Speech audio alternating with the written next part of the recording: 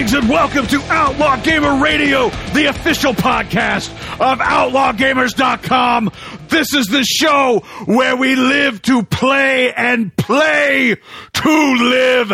I'm Brent Adams, joined by a man who isn't sure if you mean VR porn or VR porn, but either way, he is excited about it.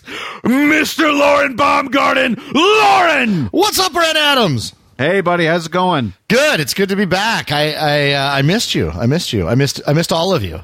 Oh, yeah, I missed you, too. I was gone for 2 weeks, Brent. You did a show with you were? A couple other people. Oh, yeah, right. I remember now, and you weren't here, and it was great. Whoa, felt a little too comfortable, I think. No, man, welcome back. It's great to have you. We had some fun while you were gone. Yes. Tony and Daniel, and then Tony and myself. Rocking the mic in your absence, but glad you're back stateside, glad you're back on the show, and man, I tell you what, you came back at just the right time. Oh my God, did I come back at the right time? Well, I guess we'll just go ahead and not bury the lead here. It's E3. Yeah, don't bury the lead, Brent. It's motherfucking E3. That's right. And that is as right. such, we've got a lot to talk about. Let me briefly give you a rundown of what we have in mind as far as our E3 coverage goes this week. On today's show, which hopefully you're getting actually a little bit earlier than you normally would, on today's show, we are just going to be talking about some pre-E3 stuff, like basically the things that happened leading up to Sunday. We'll talk about some news stories. We'll talk about Oculus. We'll talk about Bethesda.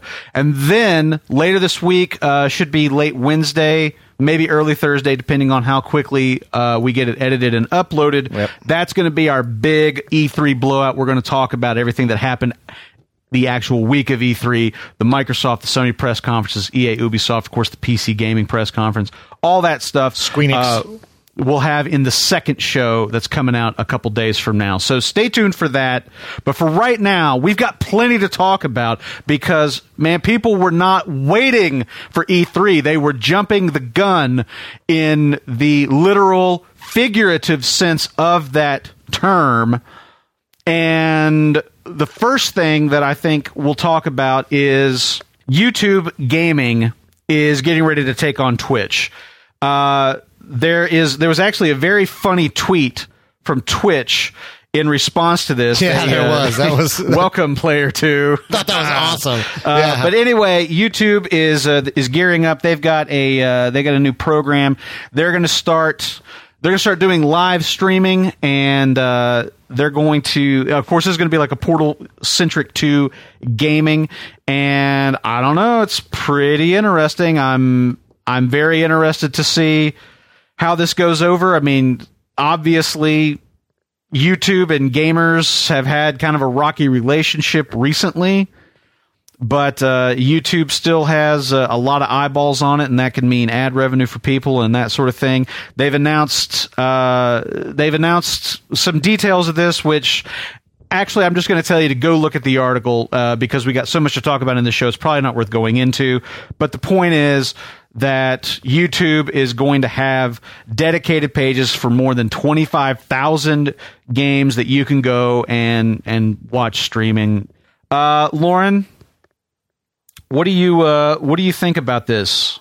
Do you think that YouTube's going to lure people away from Twitch? Do you think that YouTube fears Twitch? Do you think that they'd be doing this if they weren't worried that maybe Twitch knew something they didn't? What's going on here? No, I mean, certainly they should fear Twitch if they don't, which Twitch is, a powerhouse in this arena. But I will say that I think my personal take on this is that I think it's going to end up being who's got the better product. I'm not a huge fan of Twitch, to be honest with you. I don't love Twitch. Their streaming quality has not been to the level that I really would like to see, honestly. Mm-hmm. So I'm happy to see someone else entering the arena. Now, I have no stake in YouTube winning the war. I'm just glad that somebody that big will be there to compete with Amazon, essentially. Google at one point tried to buy Twitch and couldn't, obviously. And so I'm happy about this. Personally. I'd rather there be, two large enough entities that have, sort of the wherewithal to compete with each other and try to make each service the best that it can be for the sake of gamers and the people who are going to use them. So that's exactly right, and I don't think Twitch has good. had that competition significantly in the past, and I think YouTube will be that competition. So I'm eager to see who comes out on top, because I think it's only going to be better for us all in the long run. Something that we're getting some rumor reports about, and something that we may very likely see confirmed at E3 this week, is, surprisingly enough, and I'm really not kidding, The Last Guardian. There's a rumor that Mark Cerny, architect of the PS4, has been brought in to lead and finish the development of The Last Guardian. Again, no confirmation on this yet, but it's certainly an interesting rumor. Lauren, what do you think about this? Do you think that this is this more about like he's the right guy to lead the development team, or is it more sort of a PR move where they need to have somebody who everybody agrees knows what they're doing in there to help them get this game done? What is your take on this? Honestly, Brent, I don't care. Do you care about The Last Guardian? I kind of don't. I don't like it's been long enough that I don't. I mean, I may be telling a different tale on Wednesday when we record again after we've seen a trailer. But at this point, I read this and I literally was like, I just don't. I don't care anymore. I'm sick of hearing about The Last Guardian, and I don't understand Mark Cerny. I don't even understand this. Like, I don't know exactly what his role was, but the fact that he was a hardware architect doesn't mean anything to me that he's heading up the development of this video game. Like, that doesn't seem like things that go together to me. I agree with you. To me, it seemed odd at first until I kind of looked at it from the standpoint of perhaps all of the kind of perhaps the majority of the creative decisions on the game have been made at this point, and everything else is basically a technical execution of those ideas. And in but that the technical case, execution of software development and hardware development are two. Well, I mean, he is a game developer. I mean, that's how he started in the industry. It's not like it's an unfamiliar process to him, but it's just that where is the game in his catalog that says, oh yeah, he's a great fit for this? And that's the thing. To me, it seems more like something the marketing department came up with. Yeah, I just don't understand it. I mean, maybe if it's true, certainly from a project management standpoint, he would have the experience to do project management. But I don't know. It just seems weird, and it seems weird. It seems to be another piece of weirdness in a game with a weird story. And so really, I just don't give a shit until I see something else that's compelling and has a fucking release date. We should make a documentary about this game. You probably could. Well, and because that's all the rage these days, the death of Superman Lives, George Miller's Justice League. Everybody's doing documentaries about things that never fucking happened, like The Last Guardian. Maybe we could do that. We could be proved wrong in the next 24 hours. We'll see. All right, let's talk about Nintendo just a little bit because Nintendo, I think, kicked some major ass on Sunday with the Nintendo World Championship 2015. The winner of that, John Numbers, competed with 15 other very serious, very competent gamers to claim that title. This event it's actually the 25th anniversary of the first event, which took place in 1990. And I got to tell you, Lauren, that I wasn't sure what to expect going into this. I figured I would just watch highlights. I ended up watching the whole damn thing. And I think that it was a brilliant move on Nintendo's part. Number one, it was really fun. It was enjoyable to watch. There was just a lot of cool things about seeing this video game competition with all of this variety of games. As opposed to a competition like the one they had last year that was just like Super Smash Brothers. This year, they were playing a lot of different kinds of games, and in some cases, they were playing games that no one had ever played before because this was the first time we were seeing them. Like in the case of Blast Ball. So that was pretty cool. And then they finished by playing Super Mario Maker, which is due out later this year. But like, honestly, it really, really struck me as a great move by Nintendo. It was an exciting thing. It really communicated what was exciting about Nintendo games, what's different about Nintendo games, the fact that, they are really game mechanic and skill based. And there was a cool mix of modern games and old school games. I was really blown away. I thought Nintendo really, really knocked this out of the park. I think you've been spending too much time with Tony Grice. That's ironic, considering the fact that I haven't seen Tony in about 7 days. Yeah, you could be right. Yeah, that's exactly right. No, I think this is a cool thing, Brent. I have to say, and I don't mean to be like a Debbie Downer, or I really don't.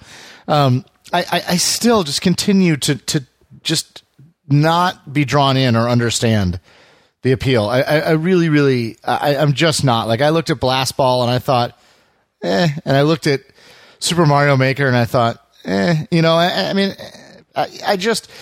it's just not for me. And I didn't watch the competition. But I can understand certainly why fans of Nintendo would find this to be very, very cool. And I think it's very cool that you did as well. I think that I'm glad that you enjoyed it. It's just not up my alley. All right, well, enough said on that, then. Let's go ahead and move on. Let's just go right into the clubhouse. Screw the music this week, because who's got time for it? We will go ahead and pause for just a brief second here to review the poll results from last week's topic discussion, which was about Steam's new refund policy. Tony and I had a big talk about that. And Lauren, would you go ahead and share the poll results? I would be more than happy to, my friend. So the question was, what do you think about Steam's new refund policy? You gave the listeners 3 choices to choose from, and coming in last place with 8% of the vote, the answer was, it will harm the Steam ecosystem by being too unfavorable to developers. Coming in second place with 23% of the vote, it will be abused so badly I don't see it being around for long. And coming in with an overwhelming 69% of the vote, in first place, it will give gamers some much-needed leverage against industry shenanigans. And I have to say, Brent, I wasn't present for that conversation, but I do tend to agree with the winner of this week's poll. I think ultimately it's going to give gamers, some recourse that we haven't had historically. And I hope my hope is that it sets a precedent for digital games, because certainly we're moving towards digital downloads in the future. Yeah. We have been steadily moving that way for many years, and I think it's important, especially on one of the if not the premier digital distribution platform that's out there right now. Yeah, you're echoing a lot of the points that I made. I agree with you 100%. So let's go ahead and move on.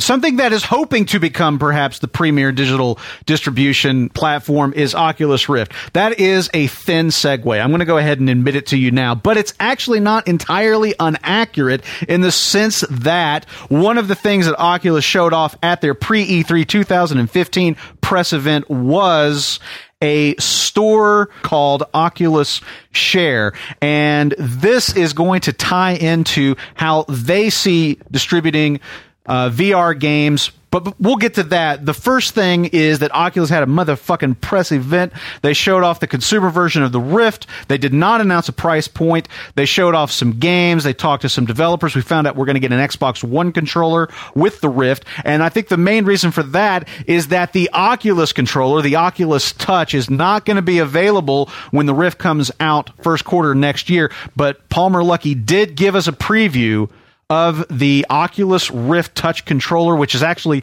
2 small controllers that you hold in your hand. They've both got some triggers, they've both got some buttons, they've both got thumbsticks, and then there's some tracking stuff going on with that as well. It's supposed to be really impressive. I mean, everybody that works for Oculus says it's very impressive. Hopefully we'll see maybe some hands-on stuff soon. We can find out from some third-party sources, but the point is that Oculus announced a controller in addition to their headset, and a whole bunch of other cool stuff. Lauren, what do you think? I think there was some exciting information in there. I was a little bit let down that there was no price announcement, which is a little bit worrisome to me, honestly, especially knowing that essentially you need something close to a 970 to run it compellingly. I was very disappointed when they announced the Xbox One would be shipping, the Xbox One controller, because I thought, I thought all the research and development into control schemes and the best you could come up with was an already existing one, and not even the best version of it. I mean, I haven't played with the Xbox One controller, but from what I understand, a lot of people prefer the 360 controller to the Xbox One controller. Well, maybe it's this new controller that I think that they've announced it today. Actually, the Elite controller. Well, though. They announced the Elite controller, but they certainly the Oculus is not. They certainly didn't show the Elite controller at the Oculus event, did right? They? And so, but then at the end of the press conference, they come out with the Touch, and I'm concerned about that. The Touch looks fantastically interesting, and I think is very compelling with sensors along the inside of the ring of the Touch that read movement. It's a much more natural feel as you move the split controller around and grab things. I think it's super compelling. I'm very concerned about having a divided controller schema amongst players. So how does that play out as designers are designing, knowing that everybody has an Xbox One controller, but only 40% of the audience has a touch controller? How much content is going to be designed for touch, the Oculus Touch controls? Yet it is what Oculus has spent years doing research on, and they consider to be the best VR control system. And so, as much as I wouldn't want the Oculus delayed, something like not having the input system complete and then splitting your audience feels to me like a compelling enough reason to delay it. If they really thought they were going to have the touch, think they're going to have the touch ready in the second quarter of 2016, I would think it's worth a 3-month delay not to split your audience. So I'm nervous and curious about how that's going to play out. Right. But other than that, it looks fantastic. I mean, I will buy it. There's almost no question I will buy it. No. Unless it's, if it was over 400, I think I probably would really start considering like maybe I should wait for Morpheus, maybe I should wait for the reviews. But if it's 400 or less, I'll pre-order it because I've had the DK1. I know the experience that's there, and I can only imagine with the increased resolution, the 6 degrees of freedom, and the spatial audio, none of which the DK1 has, and the additional 2 years of developer time. I can only imagine. I know it's worth the money because I know I've experienced it. A couple of the things that they addressed that I know I was interested to find out about is that they've made the headset much more friendly to people who wear glasses. And also I was interested to see the dial on the bottom that lets you adjust for the interocular, is it interocular distance or interocular pupil distance? Yes, that's correct. So the fact that you can now get that adjusted without having to break the unit down and do anything really complex with it is pretty encouraging. They talked about it being lightweight. Talked about the sound system being very, very good, but it's not so good that they're not convinced that some people aren't going to want to use their own headset. So they've made that so it can be taken off. Hold on. To be clear, they did not say our sound system is not so good that. They just said, we understand some people want to use their own stuff, so these are removable. Well, that's what I'm saying. I mean, if they had confidence that the system that they have is truly the best for VR, I don't think they would have had that option. I could be wrong. I don't think that's true because there's always going to be people who want to. I mean, there's people who are going to want to spend $600, $700 on headphones, and so making them removable is a thoughtful thing to do. That doesn't mean what they have there is not compelling. Well, time will tell. But in any case, I think those things were certainly good details to get. I would have definitely liked to have gotten the price point, as you were saying. Let's talk about some of the games that they showed off, though.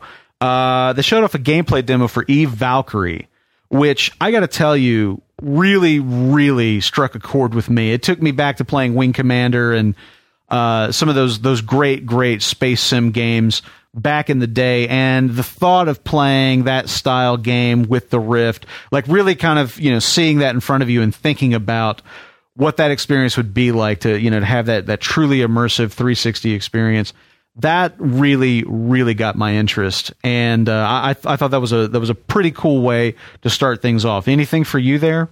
Yeah, it was super compelling. I thought it looked fantastic, and I've seen snippets of this game throughout its development cycle, but it continues to look incredible, and it has to be one of the first games. I mean, I can only assume right now it's going to be a release title, and certainly would be one of the first games I get. It looks phenomenal, and I cannot wait to actually see it.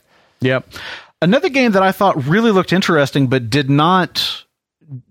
seemed like an unconventional choice in terms of it being a VR game was Edge of Nowhere, which to me looks very much like somebody read H.P. Lovecraft's At the Mountains of Madness and thought this would make a great video game. And I totally agree with them. I think it's a fantastic idea for a game, but to me it looks like the gameplay is taking place in third person, and so I am... Yes, which I thought was interesting. It's a bold choice, Cotton. We'll see how it works out for them. But yeah, I'm really curious to see some people who play this talk about what it's like to play a third-person game in VR and how that experience works. Because obviously, the more obvious choice would be to do first-person, but hey, it could work. I don't know.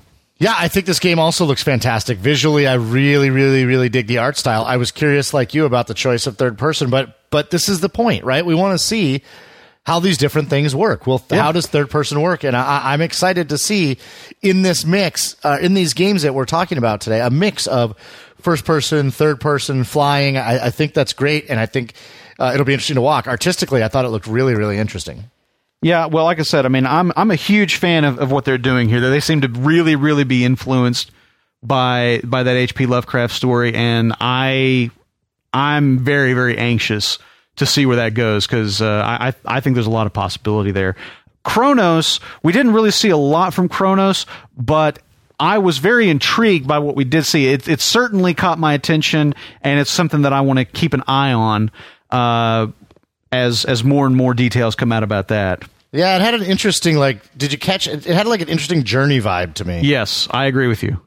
Which is a vibe that I like. And I thought, again, interesting artistically. I'm curious to see what kind, we recently heard, recently heard, as I alluded to earlier, the specs of what your machine's going to need to run the Oculus Rift. We're probably going to talk about a new VR headset that was announced by Starbreeze Studios. Yep, just VR. The Star VR, which has today. Some crazy specs to it. We'll probably talk about that maybe on the next show or maybe next week. So we know what it's going to take to run. I'm curious to know if some of these artistic decisions that are being made are less photorealistic, more sort of artistic looking, are being made because of the specs, or if they're just simply artistic decisions. But this game also looks super interesting. Very interesting art style, kind of got a Journey feel to it. Interested to see where it goes. I got to say that just to kind of wrap up the VR segment, as it were, as opposed to what you were saying, where you're definitely going to get an Oculus Rift, I have to say that I am now really kind of interested to sit back a little bit and see how it plays out, because between Oculus, between Steam VR, between this new Star VR that we found out about today, and then obviously the Morpheus, I'm very, very curious to just see how things shake up a little bit, and to see if there are any advantages to one of those clearly over another. I mean, as far as cost of entry goes, the Morpheus will probably be the cheapest, although the upgrades I've done to my system lately, I maybe could step into the Oculus without too much trouble, but I'm really kind of curious to see how all of those things end up shaking out by the time some of these finally start getting in consumers' hands. I have to say that it's a tougher decision for me than I thought it was going to be at this point. I don't disagree with you, Brent. I just think the reason I'm probably going to get on board quickly with Oculus is I look at, for example, the Star VR. Yeah. I look at Steam. Oculus has been doing this longer than anybody, and they have a very, very impressive team and significant funding behind them. And I just feel like I look at the Star VR, and they talk about how incredible the specs are and what the resolution is, and immediately my first thought is there's no machine that's going to run this compellingly for 5 to 7 years, that's within a reasonable price range or whatever. Right. The Morpheus is going to be tied down to the PS4's specs, which at this point are not as good as my current computer setup. And they won't be changeable. And so that's not to say the Morpheus won't be a compelling experience. I think the Morpheus probably will be a very compelling experience. And will probably be cheaper than the Oculus Rift, is my guess. But it will be equivalent, like we talked about. It will be console VR as opposed to PC VR. It'll be the same rift between It'll be the same rift between console and PC gaming that we have now. That currently exists, right? And so I'd be hard pressed. Steam potentially. Maybe, but at this point, I don't think, I struggle to see somebody that has, with the exception of Steam, but somebody that has as compelling and as well researched and well funded a product with a team as strong as what Oculus does, and not that there won't be anybody that is better than Oculus. I don't think there's going to be somebody better than Oculus in the first couple years of VR. Right. And my guess is that I would probably buy a VR headset sort of nowish, and then in 2-3 years we'll be looking at a very different picture because technology will have expanded so quickly that we'll be looking at VR headsets for $150 that run on cheaper hardware. And so that's kind of my feeling right now. I obviously will wait till this shakes out a little bit, but that's kind of why I am where I'm at. Okay. Well, let's move on to Bethesda. And I think that it's important to just take a second here to say that Bethesda won E3 last night. I'd like to wish everybody the best who's competing for second place, but fuck you, Bethesda won E3. For their first E3 press event ever, I gotta say, and I watched this from front to back in full. I gotta say, I was blown out of the water by how well put together their presentation was, and I'm not even like a big fan of most of these franchises, and yet they managed to get me excited about things like Doom, like Fallout 4. We'll talk about all of it, but I was exceptionally impressed with Bethesda's press event. I really, and I mean, I know that Microsoft, really, really impressed people today, but I'm telling you, I don't know if anybody's going to impress me as much as Bethesda did, but perhaps they can't just because my expectations for those events are different than they were for the Bethesda event. But anyway, I was very pleasantly surprised. Before you get into the specific games, I had a very different experience. I watched it in a very different way than Brent did. So I unlike Brent, I don't have all the time in the world to sit around watching gaming press conferences. No, I'm just kidding. I don't right now, unfortunately. But believe me, I would be if I could. And so I did not watch this from beginning to end. I have watched probably maybe a total of 20, 25 minutes of it, looking at the different parts, specifically of Doom, Dishonored 2, Bethesda Net, and all that stuff, and Fallout. But I watched it in sections. I watched the Doom section. And so I had a very different experience. And like you, I'm not necessarily a huge fan of all of Bethesda's franchises, and so the cumulative effect did not impact me. I will say, however, watching the snippets that I did, it did seem very well put together, professional. I liked Todd Howard, was a lot of fun to watch speak.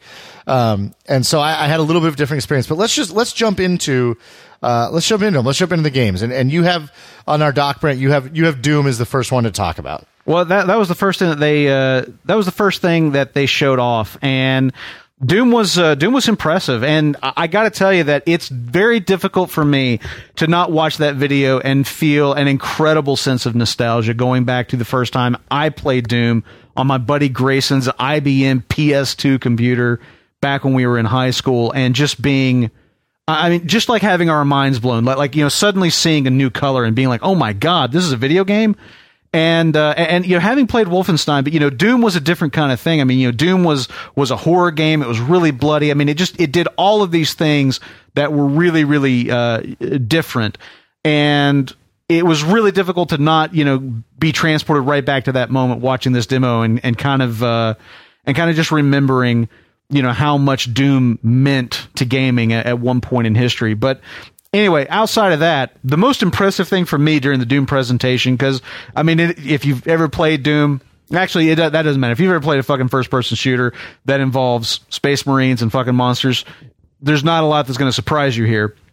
The brutality and some of the cool finishers and stuff are awesome, but the thing for me that got my attention was SnapMap, which is their system for creating user-generated content, user-generated levels. I'm talking physically building levels, placing props and traps and things, enemies throughout them, talking about coming up with game logic, like what are the conditions of playing the game? Is it like 4-on-4 deathmatch? Is it a horde mode where you have to kill enemies in order to earn credits and get more ammo or bigger guns or whatever? All of that stuff that they showed off that people are going to be able to utilize in order to create stuff for Doom and then share it with everyone else, that is what really impressed me in that presentation. Yeah, I have to say, Brent, I was a little underwhelmed by Doom, and I'll tell you why. So I'm not a Doom player from the beginning, and I don't remember Doom 1 or 2, but I remember Doom 3 very, very well. Yeah. And I absolutely loved Doom 3. But what I liked the most about Doom 3 was that it was frightening. It was one of the most frightening games I've ever played in a creepy way. Mm-hmm. And I did not get that sense at all from the single-player demo that we saw. It did not seem frightening the tension was absent for me. That part where he's using like the Echo device and you're seeing like that giant monster. But that was 10 seconds of what, and you weren't in danger. But I thought that there were points that they did create some very palpable tension. Oh, see, I didn't sense any tension at all, and that's what I really loved. I mean, Doom is one of the few games I've literally pushed my chair away from the desk and gotten up because I was so freaked out by the tension that it to me is what Dead Space based itself off of when they created the original Dead Space, and that's what I love about the Doom games. And this one just felt like a shoot 'em up game, which is not a bad thing. Don't get me wrong, like they did. But this is also one level. I mean, that's not to say there's not going to be other levels that really, really do focus on that. Absolutely, and I'm not giving up on Doom because I'm hoping it's going to be more creepy, and I want to see it be that way. I'm not giving up on it. It just wasn't in this trailer, and so I would have liked to have seen more of the tension type gameplay. I'm hoping that it's in there. I do agree with you. The snap map is fantastic. I thought the modes, like changing the modes, looked super uninteresting to me. But being able to build your own maps and the map editor, I think, is very cool. And I just don't think that the examples they picked in the game mode creation were very interesting. But the public at large is always better at creating stuff like that. And I love that games are trending towards putting map editors, and we'll talk about Fallout 4 in a little bit, but just the ability to create map editors and create and share worlds, I think is absolutely fantastic, and I think it's a very cool aspect to Doom. Yeah, well, and I think that was definitely something that Bethesda was trying to get across. It's certainly something they value in their games. And they talked about Bethesda.net, which is a new platform for gamers to interact, to share content. They really didn't talk about a lot of details. They just talked about it in the broad strokes. But the fact that Bethesda is launching their own service specifically around gamers, their content, mods, and things like that, I anticipate that. That's going to be pretty interesting to see, but I do think it's emblematic of what you're talking about. It just seems Bethesda has a philosophy about user-generated content. They really embrace it. They really want to curate that, and I think it's a smart idea to see if they can do that themselves in an effective manner. Yeah, I wasn't very pleased with that, honestly, Brandon. I'm kind of over the game companies making their own platforms like that. The between Battle.net and Origins and Uplay and now Bethesda. I'm getting sick of that, honestly. I find it annoying. There's nothing I can do about it, but I watched that and I was like, why do game companies think we need a specific platform, a separate username and password for every one of their it's whatever. I find that annoying, honestly. I do. Something that may be interesting about that, and I don't have the story in front of me, but I think I saw a headline today that says that user-generated content or mods, for Fallout 4, I think, are going to be compatible with and available on Xbox One. So that's kind of an interesting development, and I don't know if that's necessarily being enabled. What do you mean? You mean mods created on the PC? I'm talking about mods created on the PC for Fallout 4 working on Xbox One. And I don't know if that's being enabled by this Bethesda.net platform or not, but I'm just saying that that's an interesting development that I want to find out some more details on. It could be a Windows 10 thing. Yeah, possible. It's possible it is. But it's still, the fact that if you're a console player and you have access to the incredible wealth of mods that PC gamers have access to, that's a pretty big deal. That's definitely something that would get my attention if I were an Xbox One owner. Yeah, it is definitely interesting. Let's move on. Dishonored 2. To the surprise of no one, given the fact that they accidentally leaked audio of them rehearsing the Dishonored 2 reveal at the press event, I guess the night before, accidentally went out on a live mic over Twitch. But Dishonored 2 was, in fact, announced at Bethesda's press event. We've got a reveal trailer that shows off the main character of the game is now. Well, you'll have the option. You can either play as Emily or you can play as Corvo from the first game. It's going to be coming out in spring 2016. We also now know that Dishonored is going to get a remake for PS4 and Xbox One. Lauren, I really tried to get into the first Dishonored game, and that's not to say that I still might not at some point. Daniel loved this game. He talked about it. As a matter of fact, Daniel was over at my place last week with his kids, and we were talking about Dishonored, and he was saying that he was very interested to see if they had announced Dishonored 2. But I was never able to quite get into this game, but I do want to kind of give it another look, because there's just so many things about the aesthetic and the design sensibilities, the fact that it's a stealth-based game, that really ought to appeal to me, and I'm not sure why I didn't quite get into that first game. What do you think about Dishonored 2 based on your experience? Yeah, I mean, I didn't get into Dishonored either, and I actually went back and tried to play it again, and I felt it was a little better, but I still just wasn't into it. The world is not compelling to me. Yeah. This is totally uninteresting to me. I have zero interest in playing Dishonored 2. Maybe this was not this was maybe an in-engine trailer, but not an in-game trailer. And maybe if I see some actual gameplay, I might change my mind. But there was nothing about this trailer that looked interesting to me. I have to say that I did get a little bit more interested in going back to the first game after watching this trailer. I thought, man, it looks kind of cool. I really ought to go back and try to play that. So I guess it did rouse a little bit more interest in me. Next up, filed under the this'll do until CD Projekt releases standalone Gwent. Elder Scrolls Legacy, which is a strategy card game, was announced, and we saw a brief teaser for it. They did not show off any gameplay. They didn't talk about mechanics. We know next to nothing at this point, unless they're releasing information as I'm saying this, which those bastards probably are. They always do that. Anyway, but Elder Scrolls Legends is, in fact, a strategy card game that's going to be coming out for PC and iPad, I believe, later this year. Yeah, all I have to say about this is it's not Gwent. It's not Gwent. It really I just want Gwent. I want Gwent. I do too. Gwent. Did you see somebody did a mod for what is it? Tabletop Simulator. There's some game on Steam. I just saw the headline. I didn't get a chance to read it, but somebody has made like a quasi standalone Gwent on like a tabletop game simulator on Steam. Again, not actual Gwent, but pretty damn close. I can't believe that CD Projekt doesn't have this in the pipeline already. I mean, the demand for it is so intense. They have to have known that they really had something there. They got to be working on this. I hope to shit that they are. All right, let's move on. Let's move on and talk about Fallout 4, which was, of course, the big thing that everybody was looking. That they announced this last week, but of course we got a big demo and they announced a lot of stuff. I seem to remember saying, well, gee, haven't you kind of blown your load? I mean, you announced Fallout 4. I mean, what are you going to show off at your press conference? But they actually had a lot to show off at this press conference in relation to Fallout 4. We got a demo for the game. They confirmed that the setting is in fact Boston, that the story is going to take place actually before the bombs drop. And so you see a little bit of life prior to going into the vault, and then of course you as the main character emerge as the sole survivor from Vault 111 and are left to pick up the story from there and travel through this bombed out post-apocalyptic version of Boston. Talk about the demo just a little bit.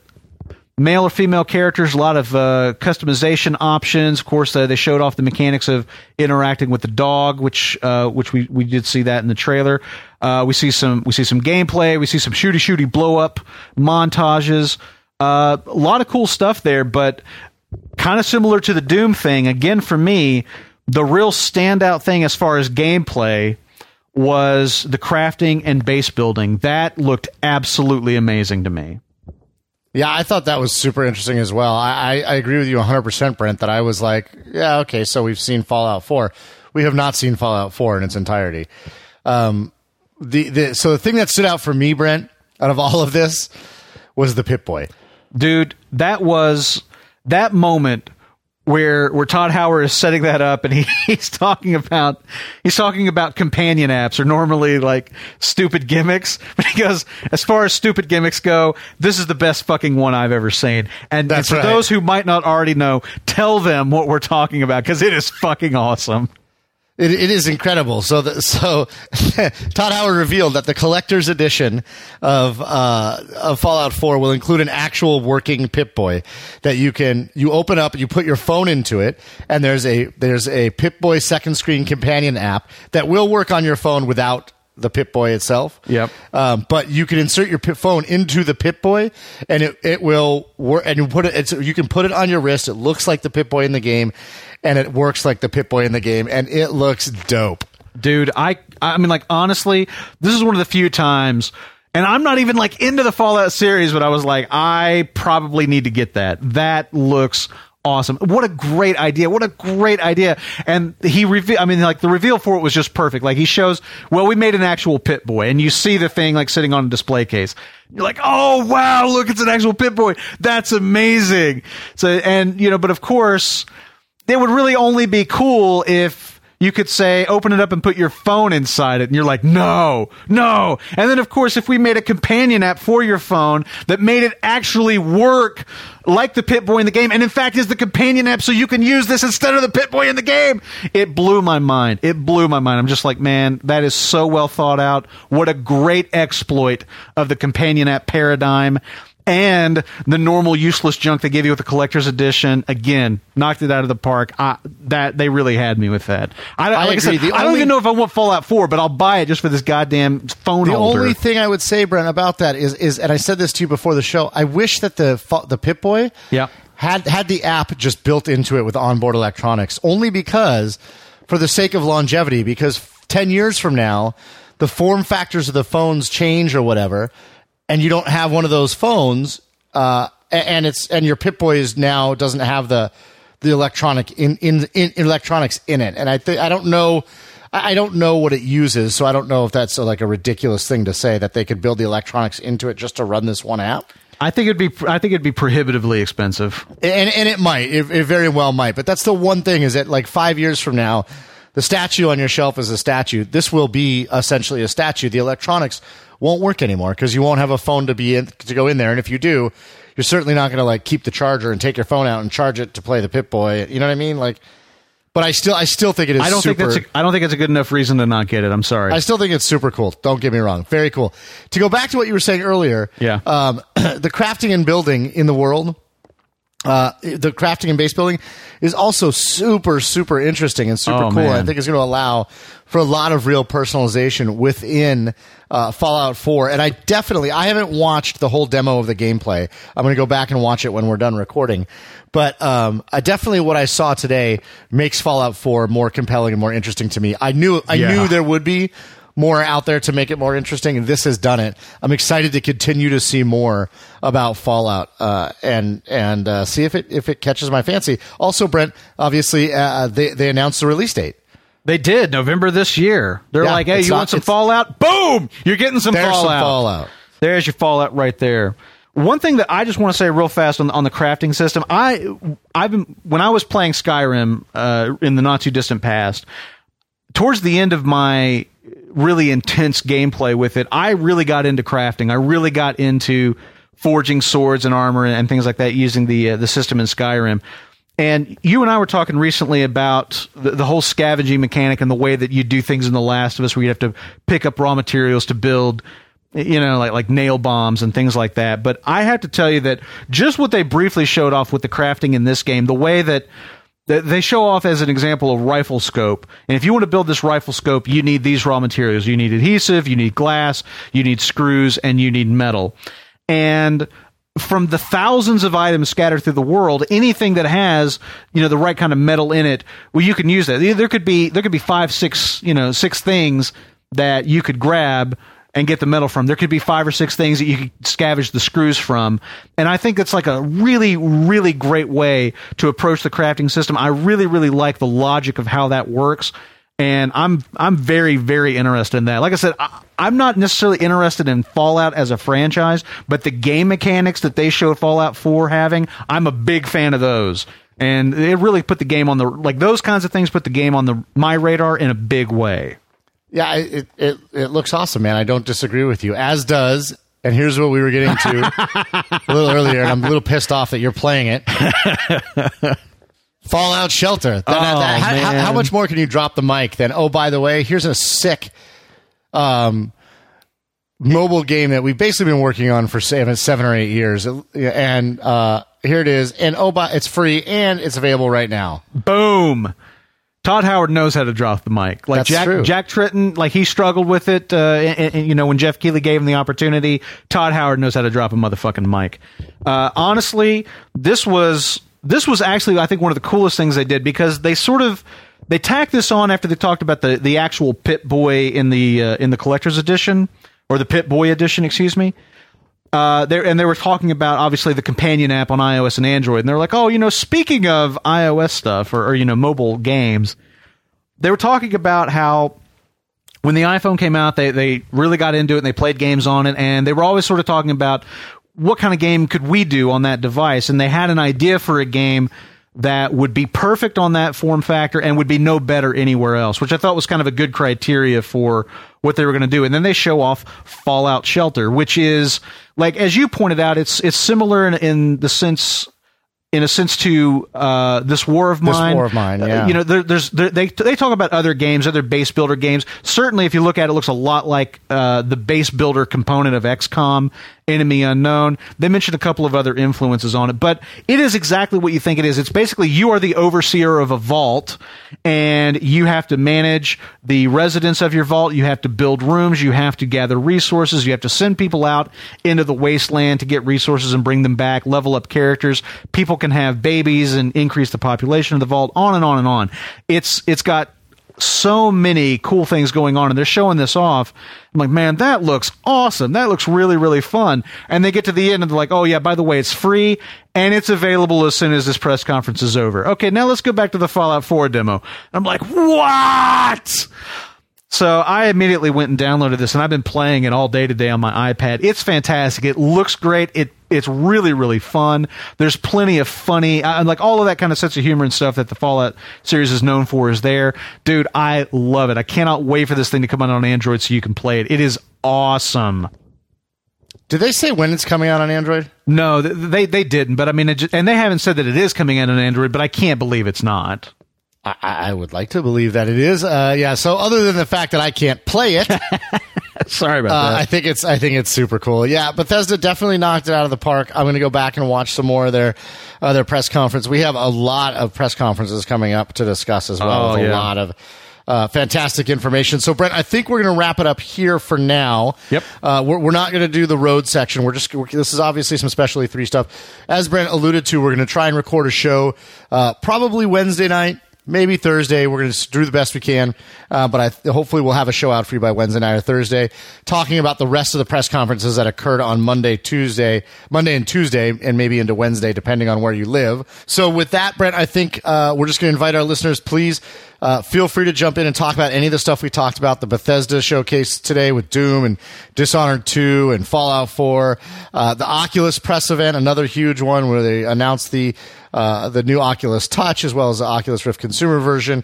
and then any of the stuff we talked about early on at the top of the show, YouTube gaming taking on Twitch, or the continued development of Last Guardian. Maybe by the time you hear this, we will have heard something about that, as well as some of what Nintendo's done, although we do have the Nintendo Digital event coming up in the morning, I think. In the morning, I believe, as well. It's on Tuesday. So chime in and let us know what you think on our subjects. Up to this point, we will discuss more of E3 later on in this week. And until then, don't forget that you don't stop playing because you get old. You get old because you stop playing.